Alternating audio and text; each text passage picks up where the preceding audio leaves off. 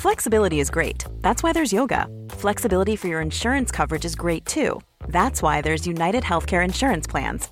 Underwritten by Golden Rule Insurance Company, United Healthcare Insurance Plans offer flexible, budget-friendly coverage for medical, vision, dental, and more. One of these plans may be right for you if you're, say, between jobs, coming off your parents' plan, turning a side hustle into a full hustle, or even missed open enrollment. Want more flexibility? Find out more about United Healthcare Insurance Plans at uh1.com.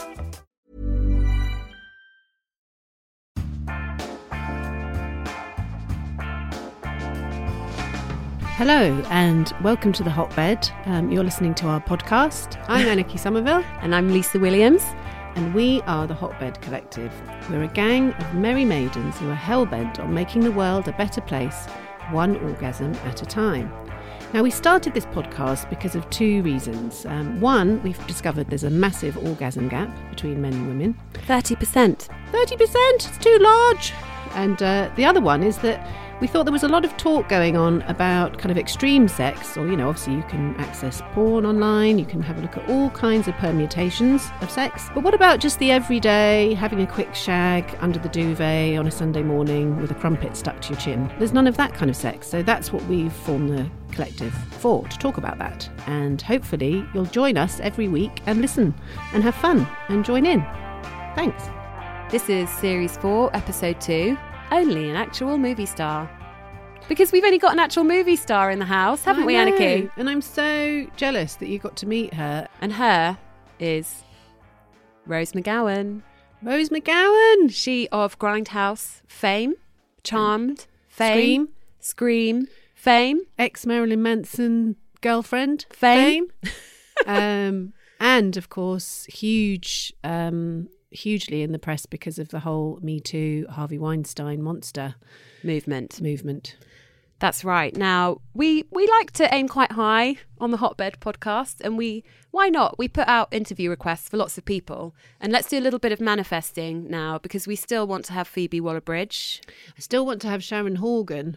Sharon Horgan, please come on our podcast. We still want Lily Allen. You can't see this, but I'm doing a kind of manifesting move with my arms. I really want to believe that manifesting can work. And it's funny because at the bottom of the bed, I have a vision board, which someone told me is good because you wake up in the morning and you look at it. And then when I looked at it closely, because I did it just after the baby was born, it's all pictures of women in active wear running without children. So I thought, why have I set myself this kind of vision of me childless but doing a lot of exercise, and there's a lot of me outside and long hair. You'll get there. Who else are we manifesting for? I'm manifesting for Ruby Wax, Janet Street Porter, Candice Brathwaite and Papa B. I would like is it Kristen Wiig, or is it Kristen Wiig? Kristen Wiig. Bridesmaids lady, Tina Fey. Should we get Kristen's name right before we manifest? Maybe we should do. I mean, Oprah Winfrey would be a good one. We love Oprah. So we manifest a lot. During this manifesting session, I just emailed Rose McGowan's publicist because I thought, well, why not? And she replied. She only just replied 2 days before she was available for an interview. I know, and that was kismet, really. Mm-hmm. So Rose was in the country. She is kind of semi-based in the UK now, which is pretty incredible. Welcome to London. She's based in London for half the time, not officially, but she is here a lot. And she has a book called Brave, which has just come out in paperback. If you ever think you're having a bad day, read Rose McGowan's book, Brave, because that woman has seen and been through a lot. She was raised in a cult. Did you know that? Raised in a cult in Italy. She didn't look in a mirror till she was 10. She didn't know she was a girl until she was 10 because they raised her with no ego. There was all kind of dodgy stuff happening in this cult, as you can probably imagine. They escaped. She moved to America. Her mum had a good-for-nothing boyfriend. Then she got into an abusive relationship, and it just goes on and on and on. But what kind of strike comes through is that she's got such a fierce personality. She's so passionate. Obviously an amazing actress, which I think is probably informed by, this fierce way of growing up and having to protect herself. She can really imagine what it's like for other people and really get into a role. And she talks about Hollywood, and man, she is disillusioned with the silver screen. She compares it to a cult, and a cult which women are used as, the currency. And she was part of that, an unwilling part of that. And she's really well, I ask her, and you'll hear this, she's not angry anymore, but I feel like she wrote the book and sat down and went blah onto the page. And it's really an amazing read. So I recommend that. That's brave. And she made a documentary series as well about the tour and the sort of promotion of that book. And one of the things that I found quite sort of really took me aback was that loads of people, like when I think she goes and does a book talk in a big bookstore in the States, and people are quite combative and really attack her. It's like it's because she's on this platform. They were kind of basically, they felt like they were throwing more aggression and more critique her way. And I sort of thought, in a lot of ways, it's hard because she's stood up for something. She's quite vulnerable. You can see her vulnerability in the film. Even though she's strong, she breaks quite easily because of what's happened to her. And yet people seem to think it's perfectly okay to just throw a load of, shit in her direction. Yeah, because who wants to criticise Hollywood? Who wants to... She's turned her back on it. And who would turn their back on Hollywood? We're raised to think this is our dream. A dream state of being is to be a movie star on the red carpet. She bloody hated the red carpet, as you'll hear. Now, it's interesting because we started the Hotbed podcast around about the time that Me Too was really gaining traction. And I remember you said to me a lot, I don't know whether we should be covering this or not, didn't you? I just think it's always difficult. And we've had that actually when we've been writing and talking about content generally. Once you go into kind of harassment and abuse and those kind of areas, and I think most women have been through different levels or degrees of that, but I always feel that I'm not fully qualified to wade in there. And it's quite a morass, because what offends one person might not be offensive to me. And because my thing is often to make light of things and to joke about stuff, and it's actually something you can't really joke about. It's not funny. And actually, if it is going to be funny, it's got to be the person that it's happened to that makes that kind of quip. But it's funny because I think when we were talking about it, I was going out to lunch, I think once, Sunday lunch, with a group of fairly kind of normal parents, and I was just amazed that as people kept drinking wine and stuff, and it was a nice day, a couple of the men really waded in there, just sort of saying, do you know what, this bloody Me Too thing, it's ridiculous, it's got to abnormal proportions. I don't know what to do at work anymore. If I ask someone for a drink, are they going to think that I'm trying to come on to them? It's impossible, and women need to kind of stop it now. There's clear boundaries in terms of what you can and can't do. But the example this dad was using was saying, can I ask one of my colleagues for a drink after work? Or is that going to be something that's seen as being, predatory and disgusting? And I said, well, it depends what your motivation is and how you are. You should be able to go for a drink with somebody and it's fine. Yeah, and it depends on power structures. So me and my partner met at work, and we were very much on the same level / I may have been slightly more senior than him. He might disagree with that. No, we were probably equal.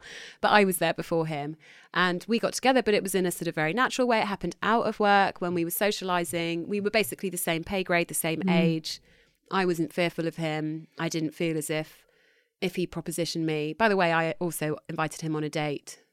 See, I'm now seeing... And he could have said no, to be fair. You think I'm now the predatory one? I'm seeing you as Indecent Proposal with Demi Moore and seeing that character. I mean, you'll have to... I can't tell his story. But he could have said no, and he wouldn't have had any fear of me sacking him, reporting him, maybe shaming him, and all of these things are what plays a part of it. It's, is this sexual or romantic proposition? Has it got any impact on how that other person might be feeling sort of personally and professionally? So anyway, this is Rose. She was wonderful, cropped hair, very sweet. Very unassuming. She came and did our podcast. She also did Sentimental Garbage, a podcast about chick lit. And so we were really happy to have her in the studio, in bed with us. And here is what she had to say.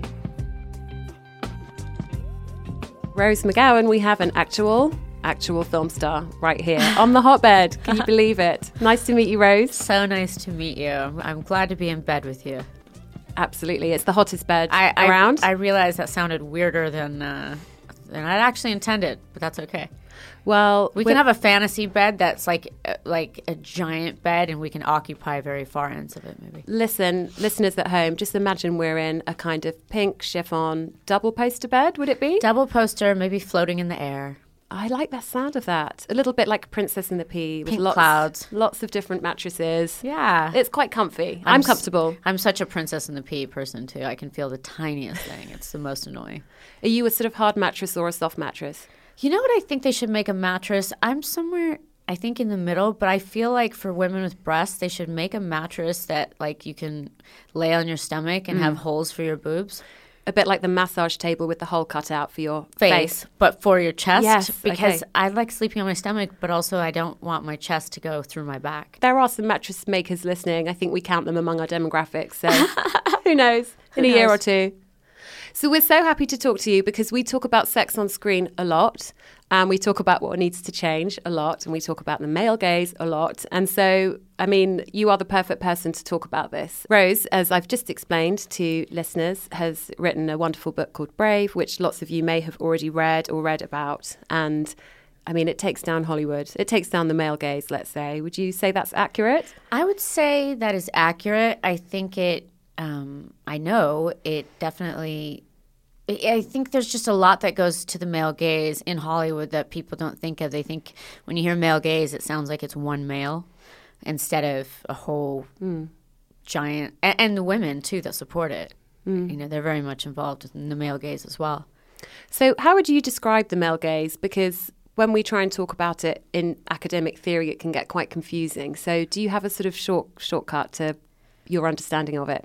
Sure. And my understanding of it is really that it's almost as if you're outside of your own body looking at yourself with a man's eyes, you know, or a cliched man's eyes, I should say. And that's something that I think is really detrimental and harms girls and women and boys and men and everybody, you know. Just changes the way we look at the world completely. It is. In my book, I talk about, you know, how the mirror Hollywood gives you to look into from your earliest age that you can remember. You know, it's a pretty messed up mirror. And it's one of those things where I know a lot of the people that are making those mirrors for you. And I really don't think they should be in your head. And in some ways, it can be enjoyable. I mean, the movie Some Like It Hot with Marilyn Monroe, I mean, there's the classic male gaze scene there where she's jello on springs, walking down the road, the bottom's wiggling, she's getting on a train, the boys are looking, the audience is looking. But I think Billy Wilder did that in such a way. That's the director and writer with I.L. Diamond of that film. I think they did it. It's a super progressive movie on gender politics, actually, and also I think one of the most flawless comedies of all time. And it really what was so great is that the Tony Curtis character who's wooing Marilyn Monroe. At one point, for those of you who haven't seen it, they have to dress up as women to the male character so they can get a job with an all-women's band. And they're on the run from the mob. And they see Sugar Cane, who's Marilyn Monroe. And then, yes, Jello on Springs. And it's really, I think it's really a progressive film. And that's where you can have the male gaze. It's not always bad. It's okay to have a male perspective on something. It's that when it's seedy and kind of, I don't know how to describe it other than that icky feeling. You know, that feeling that something's not quite right, but you're not sure what it is. I think of it as the feeling of being looked up and down wherever I go, even if I'm not in a situation where I'm inviting that, you know, right. Because that's how we're used to seeing women. Well, that it's okay. This is what you're here for. Exactly. It's window dressing, and that we can always pick on a woman for what she looks like. I write about in my book, Entertainment Tonight, and all the other TV cameras that would be on the red carpet after you get done with all the flash photography, which is its own nightmare. You head to where they have, you know, the moving cameras, and you go there, and they would pan you up and down and make you turn around for them. And I talk about in my book also how, you know, the photographers are always like, over the shoulder, so they can get the side of your face and your ass at the same time. And I was on a red carpet when Entertainment Tonight did the panning up and down thing, and they said, Cate Blanchett said she hates it when we do that. What do you think, Rose? And I said, I think you're a visual rapist. So I don't think that aired. I mean, it must be so difficult inside that machine because you obviously want the movies to do well. And I remember I used to be a showbiz reporter on the red carpet in the press pen asking questions, and was for a short spell. And I remember Julia Roberts was promoting a movie and she just decided to wear a black trouser suit. That's just what she wanted to wear. And the photographers were absolutely livid because they had nothing. They were like, this photo's not going to sell. This movie's not going to do well. The picture didn't make many papers the next day. So they were right. They were absolutely right. And actually, it's that image of someone in a really sparkling, bright dress, very revealing, that will guarantee press inches the next day. I felt like I was doing drag as a woman every day, and especially on the red carpet. That was the worst. I would almost throw up before I would go on, and my leg would shake so fiercely underneath the dress that, I had to steady my hands, and then sometimes it looked like I'm laughing, but it was really like a kind of a hysterical sound would come out of my mouth, and I would cover it with a smile. Because I don't know if they do this in Europe as much, but in America they scream at you. Over here. And when aggression is coming towards your body and you're standing there like an idiot in this stupid evening gown and these dumb high heels, no offense to the evening gown wearers out there in the world, but normally if someone's screaming at you, let alone 100 men, it's primarily men, you either yell back or you run away. You don't just absorb it with your stupid hand on your hip, cocked out, like, hi, Mr. Man. And that's how all those photos had to go. You also talk in your book about the audition process being very invasive and intrusive. There's a British actress and writer called Sarah Soleimani, and she's written a brilliant piece on this as well, where she basically says, as an actress, particularly when you're starting out, you can be called anywhere at all. Yeah. You don't know whether it's safe. You don't know who's going to be there. And yet, if you want a job, apparently that's what you have to do. And if they tell you need to take your clothes off or kiss someone or whatever, well, where's the line between what's actually required and what's then pushing into abuse? The first audition I ever had to test our chemistry, and I was discovered, so I was never trying to be an actor. Not that that gives it any right to do bad things or degrade you, but I really was a neophyte. I had no clue what was going on. I was just doing it for rent money. But they tested my chemistry with the male actor, and he was laying flat on his back, and they laid me flat on top of him, like chest to chest. And he had an erection, which is not his problem, but I just snapped out of my body and floated up to the ceiling, and I guess they thought we had chemistry since I got the part. But I remember thinking, I was not anticipating laying on an erection today. No, it's not what most people expect when they go into work. Or a job interview. A job interview. Right. Precisely. Lay on an erection. And that's how it gets normalized. And I always say what goes on behind the scenes in Hollywood is what happens on screen is what happens in the world. So people think Hollywood is this isolated territory that's just weird and stays to itself, but it doesn't. It's America's #1 export. I mean, what we were saying about going to strange places to audition and not knowing if that place would be safe and who would be there, we could say every day for a cleaner, for example. Yeah. They every day go into people's houses. They don't know who's going to be there. Yeah, it's really scary. There's a lot of, and that's, primarily women in that job. And you don't know. It's not, that's very interesting, the parallel between a housekeeper and an actor who has to, or an actress who has to. It was so many hotels, because the person staying there, they have a living room, and that's where you would meet them, and they would have the camera set up in there, and it's mind-bending how bizarre and not okay it is, but how okay it is when you're there, just because this is how we've always done it, and that's why I wanted to kind of crack the illusion. Just because we've always done it this way doesn't mean we have to do it that way. You talk about being raised in Italy and being raised with a really appreciation of art. Yeah. And I presume that extends to cinema. And I hope that your experience it doesn't sound as if it's diminished your love of it as an art form. So presumably you want... It has in some ways. Has it? Not classic film, although I don't like to imagine what happened to those people back then. It was probably quite horrific. Shirley Temple once said when she was 16... she was taken to the studio head's office, and it was Daryl Zanuck at 20th Century Fox, a studio she built and, had massive territory of buildings and this, and it was like built off her work as a child. And she'd been warned, unlike me, Shirley got warned, if he kicks off his shoes under the table, run. And he kicked off his shoes. It's those things. What would I like to see that's different? I mean, on a bad day, I'd say burn it down. I think the very easy answer to that is a 50-50 split in directors. And the DGA, the Directors Guild of America, is around 95-96% male. And that statistic hasn't changed since 1946. And that's primarily white male. So you're getting this really narrow view of your world. I would like to see that change. I suppose our theory is that if you change what's at the top, it affects everything, Yes. from the quality of the film. And strangely, Normally, being a little extra might be a bit much, but not when it comes to healthcare. That's why United Healthcare's Health Protector Guard fixed indemnity insurance plans, underwritten by Golden Rule Insurance Company, supplement your primary plan so you manage out-of-pocket costs. Learn more at uh1.com. University of California, I think, do some research into diversity in cinema, and they have found that the more diversity there is in terms of The not more money just you make. Yes, exactly. So It just films seems logical. I know. Like the world. Like, I don't know. I walk outside, I see people, and I'm like, yeah, it should look like this.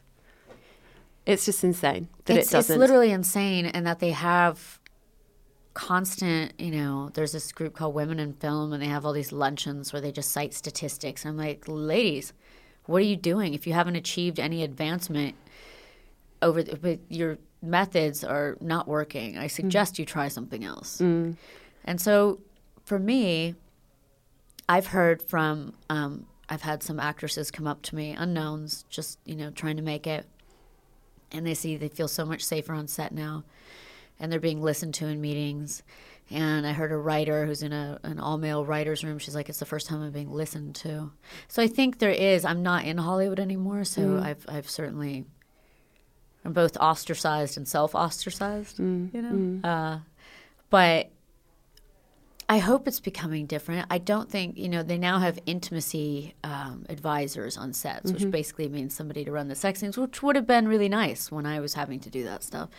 But altogether, most sex scenes aren't necessarily pertinent or germane. Like if you look at The Big Short, right? You have Margot Robbie sitting in a tub explaining boring economic stuff. She's like, got your attention, didn't I?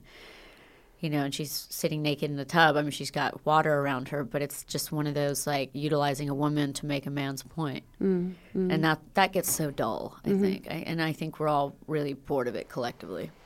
And I think it can lead to really boring sex as well in real time, in real life. Because if what you see on screen is boring and not really geared around female pleasure, ultimately that's what you get. But not even male pleasure, because in the movies, the men get off in, like, 15 seconds.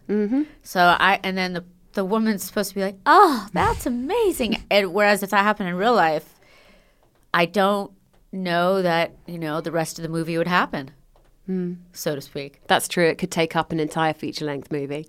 It could take an entire feature-length movie. You can't really do that. But I don't think in real life, if I was having sex with someone and it lasted 15 to 20 seconds, I don't think the rest of our story would be going on necessarily. I think one of our problems, certainly one for me, is growing up watching a lot of cinema where, exactly as you say, there's a 15-minute bit of, quite standard sex, and it leads to this very quick and easy simultaneous orgasm. And I was just so relieved as I grew up reading about sex, finding out that actually for only 20% of women can orgasm from standard intercourse, right. vaginally. And actually 80%, it's more to do with other areas such as the clitoris, etc. And I mean, I know it's difficult, obviously, to show in a film, but it would just be nice to see sometimes, don't you think? That would be nice. Or a discussion about it, you know what I mean? Just something that brings some slight modicum of reality into it. You can also make reality sexy. Wouldn't it be amazing if there was like a 90-minute sex scene that was actually really much more about the woman and it could be an educational film. Could be. Or an erotic film. I mean, what the hell with the 50 Shades of Grey crap? What? I don't know if Hollywood knows how to do eroticism. Have you seen any good sex on screen ever? Have you got any scenes or moments in film that you have found sexy or that you think is done well? I think 9.5 Weeks was really sexy. Mm-hmm. And there's a movie called, I'm blanking out on the name of it, but what was this? It eventually wound up having all these sex scenes, which just got so dull because you saw them so many times. But in the beginning of the movie, when she first meets, it's Jane March and Tony Leung, I think it's set in China, and their first time they're meeting, they're in the back of a car and their hands lightly go towards each other, and almost just one hovers above the other, and you could feel the energy crackling between them, and I thought that was incredibly sexy. Yeah, it can just be a moment, can't it? Something suggested. Yeah. I see that you've done short films recently, or more recently. Is that something that interests you still as an art form more than maybe long form? I don't know if it's long form or short form. I directed a film that you can see on YouTube. I put it up. It's called Dawn, D-A-W-N. If you Google that and my name, you can see it. And it's a full feature in 19 minutes. What I mean by that is like a full 3-structure act. Mm-hmm. And it's set in 1961. I did the set design as well. And it's about really what happens to a girl when we send her out into the world with no protection and politeness as her only asset. And politeness kills. It's the idea of having to always please people, to never upset people, and it can be so damaging to a young girl. Oh, and an adult. It damaged me, and I have a very kind of strong constitution. But even with that, you don't want to be rude. But I would rather be rude to someone and have them be mad at me for being rude than to get raped or lose my life. We talk about raising our children. I've got 2 boys, and I feel very strongly about not making them kiss or cuddle anyone. So it's it's still very normal in the UK. I can only talk about to say to children, boys and girls, kiss auntie so-and-so, kiss uncle so-and-so. And I just think, what lesson are we showing children, that they have to show affection to an adult if they don't want to? So I tend to say, high five so-and-so. I might say I'll give so-and-so a cuddle or high five them and give him a choice, But even in something like That's smart. It's that also, it's deprogramming. Well, you're not programming in that case. For yourself, you're deprogramming. For them, you're programming. I think that's brilliant, actually. I'm trying to, but it's interesting because something like that just seems so harmless. It seems should so be, harmless. But it's not. Yeah. Because it can lead into, if they do meet someone that is a predator, that's part of how it starts. And that's part of grooming. And grooming is a really serious thing. Especially with the starting out with apparent bad behavior, how terrifying, children are taught not to ever be in trouble. Yeah. And yet they are sometimes, everyone's naughty from time to time. And then to be able to use that over someone is, I think, very terrifying. Yeah, mind control is a terrible thing. How angry are you still on a scale of 0 to 10 about everything that happened? Specifically your experience in Hollywood, because actually from your book, there's lots of, things you could be angry about and probably are. Yeah. On a scale of 1 to 10, I feel like in the last 1.5 years, I got a lot of that out. And it was a hard, brutal 1.5 years, and followed by preceded by a lot of, are you allowed to curse? Yes. Shit. I was like, wait, can It's podcast. Okay. And I have a right to that anger, and when it comes, and women, especially women, I think are so afraid of being angry. I think they think they're going to be angry forever or something. It's like a thunderstorm in the sky in the summer, and it flashes and it passes. And sometimes I do shoot fireballs. And sometimes it's necessary too. The way I feel like I almost bullied society into going forward was by utilizing a rightful amount of anger. Injustice angers me. The abuse of power angers me. But on a scale of 1 to 10 right now, like today, I'm currently at a 2. Okay. I'm pretty chill. What's helped you get to that stage? And I'm not discrediting being angry, because I agree with you that actually it's good to be confrontational sometimes, and especially about things that matter. But, you know, how do you get the sort of calm, you know, back into your life? It's almost like the last year and a half and that whole media trip and all of that, it just, I burnt out, and it was so traumatic that I've been in kind of a healing phase right now, because I just couldn't keep living that way. It's simply too much. My body was suffering. I had a like this from the beginning of my neck under my skull to the middle of my back. It was raised up about 6 inches, and it was solid cramping knots. And I looked like a hunchback. And so it had a lot of physical effect on me. My hair started falling out. My skin looked rough. Like it had a lot of deleterious effect on me. But fighting every day will do that to you. Now I'm in a really stable relationship with a wonderful human, and that's helping a lot. I don't want to put, you know, certainly my mental health on somebody else, but she has brought a lot of joy into my life, and they've a lot of calmness. Yeah. They call me Fire, and their name's Rain, so I call them Water. That sounds lovely. Yeah. You're probably bringing something to the relationship as well that's very calming. Definitely. I don't know about calming, but yeah, probably calming. Yeah, we've only had 2 tiffs, one on my side and one on Rain's side in the year we've been together. Yeah. Could we just talk about the Me Too movement, which you were one of many voices that helped get momentum behind it and helped get people share their stories? I mean, my Facebook feed was, you know, full of it, and Twitter. Do you find, has it, from your point of view, made progress? And how do we act upon it? Because it seems as if some people are treating it like, oh, you know, a bit of a phase. Oh, thank God that's over. Yeah.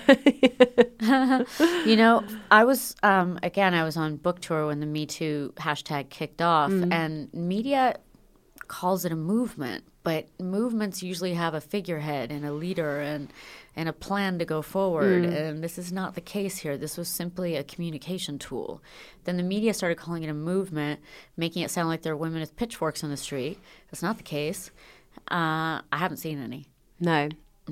And it really pissed me off on Twitter when they put the Me Too icon as pink. I found that so offensive, and deeply offensive, because I know so many males who've been hurt, so many trans people have been hurt, so many, you know what I mean? Like, what? Like, that bothered me. I have seen real progress, though. I think we will continue to see progress, not in terms of outing people or bringing men down or bringing power abusers down. Hopefully that'll happen if people are abusing power. That shouldn't be tolerated.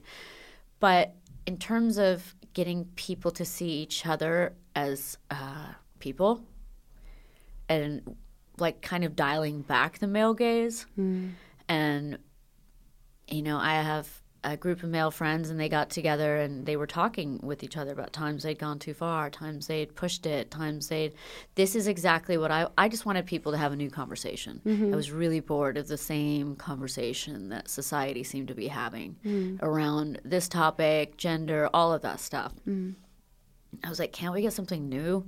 This is really dull. And also there's a lot of shit that's going on behind the scenes that everybody knows about, and everybody in their own way is complicit by not doing anything about it. And I thought, if not me, whom? Absolutely. Is there anything else that you want to say about your book, or about anything that we've talked about? Sex, relationships, gender, cinema, patriarchy. I mean, we've covered quite a few things. You know, I think it's really just about unwiring your mind and looking at why the information that you're being given is being given to you and who's benefiting. Because if it's not you, then it's somebody else, and you have a right to stand up for yourself and be counted and know your worth. One of the things I did when I raised myself was if I was in any situation where I didn't know what to do, I would imagine what my better self would do in that situation, and I would imitate it until it came true. And that's kind of how I grew myself. My movement was never Me Too. It was about bravery.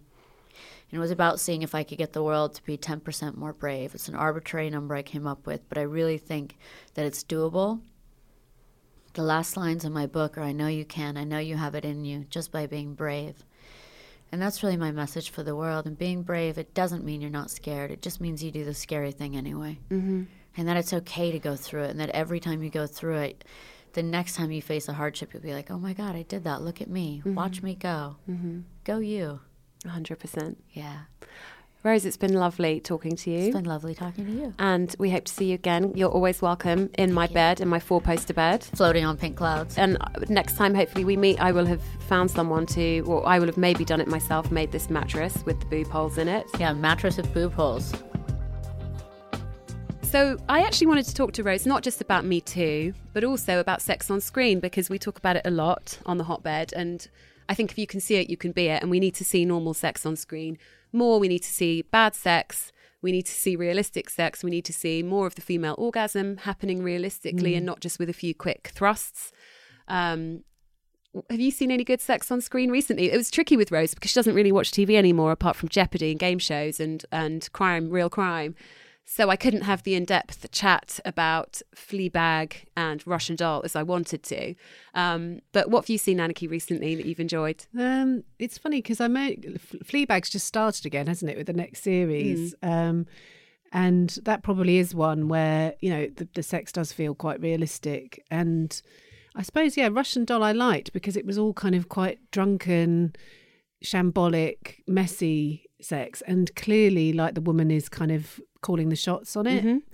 But I still think there's a lot of there's a lot of work to be done, because I still get really bored of just seeing this very sort of standard stuff, which tends to be sort of guy on top and woman sort of moaning and groaning before she's even got her clothes off. I've got two friends who they're big fans of ITV drama, and we got a WhatsApp group, and they keep sort of going, oh, there's this on. It's usually got is it Suran Jones in? Suran Jones, yeah. It's usually got her in.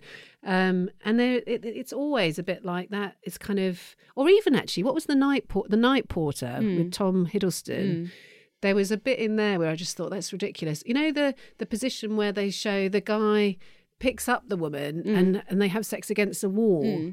And the thing is, if you're kind of like a size 16, that's not going to happen. These kind of silly positions where a man picks you up, and it's very balletic, and it obviously looks good on film. But has anyone actually done that before? Russian Doll is not really about sex, but what I love about it, as I like with a lot of Netflix, isn't it? Yeah, but it's a Netflix show. It stars Natasha Lyonne, who is in Orange Is the New Black, and I think she was in American Pie. She's a really interesting actress. She plays a software, she plays a software developer. She creates 3D characters. Computer games. And for computer games. And the story is kind of a bit like a computer game, because she dies and comes back to life. And it's a bit like having lots of lives on a computer game, and you have to play the same thing over and over again and work out how to get to the next level. That's what I thought of the structure. And I just loved her in it, because she had her own issues and her own demons to deal with, but she was funny. She was really independent. She owned her own sexuality. And when you say the women were calling the shots, I think it was more just like, it was very two-way. You know, she was just equal and held her own whenever she had sex. And my favourite line was when she had sex with the guy who was a bit of a dick. And he said, you know, anal play is very underrated for heterosexual men. And I thought, brilliant. She's got out her dildo and she's indulged in maybe some pegging or some kind of rimming or something. And it was just a little throwaway line. You didn't see it. You didn't have to, but it was kind of alluded to. And I thought, hotbed. And Fleabag, which is on the BBC, and it's written by Phoebe Waller-Bridge, and it stars her as well. Series 2 on currently as we speak. And we loved series 1 because she had a lot of sex. Some of it was problematic sex, but all sex on screen doesn't need to be amazing. It doesn't need to be brilliant sex. It just needs to be realistic and have some kind of depth to it, or humour, and not just be that kind of what you just said, the kind of three thrusts and we'll have a simultaneous orgasm. Which, by the way, the numbers of having a simultaneous orgasm are quite low.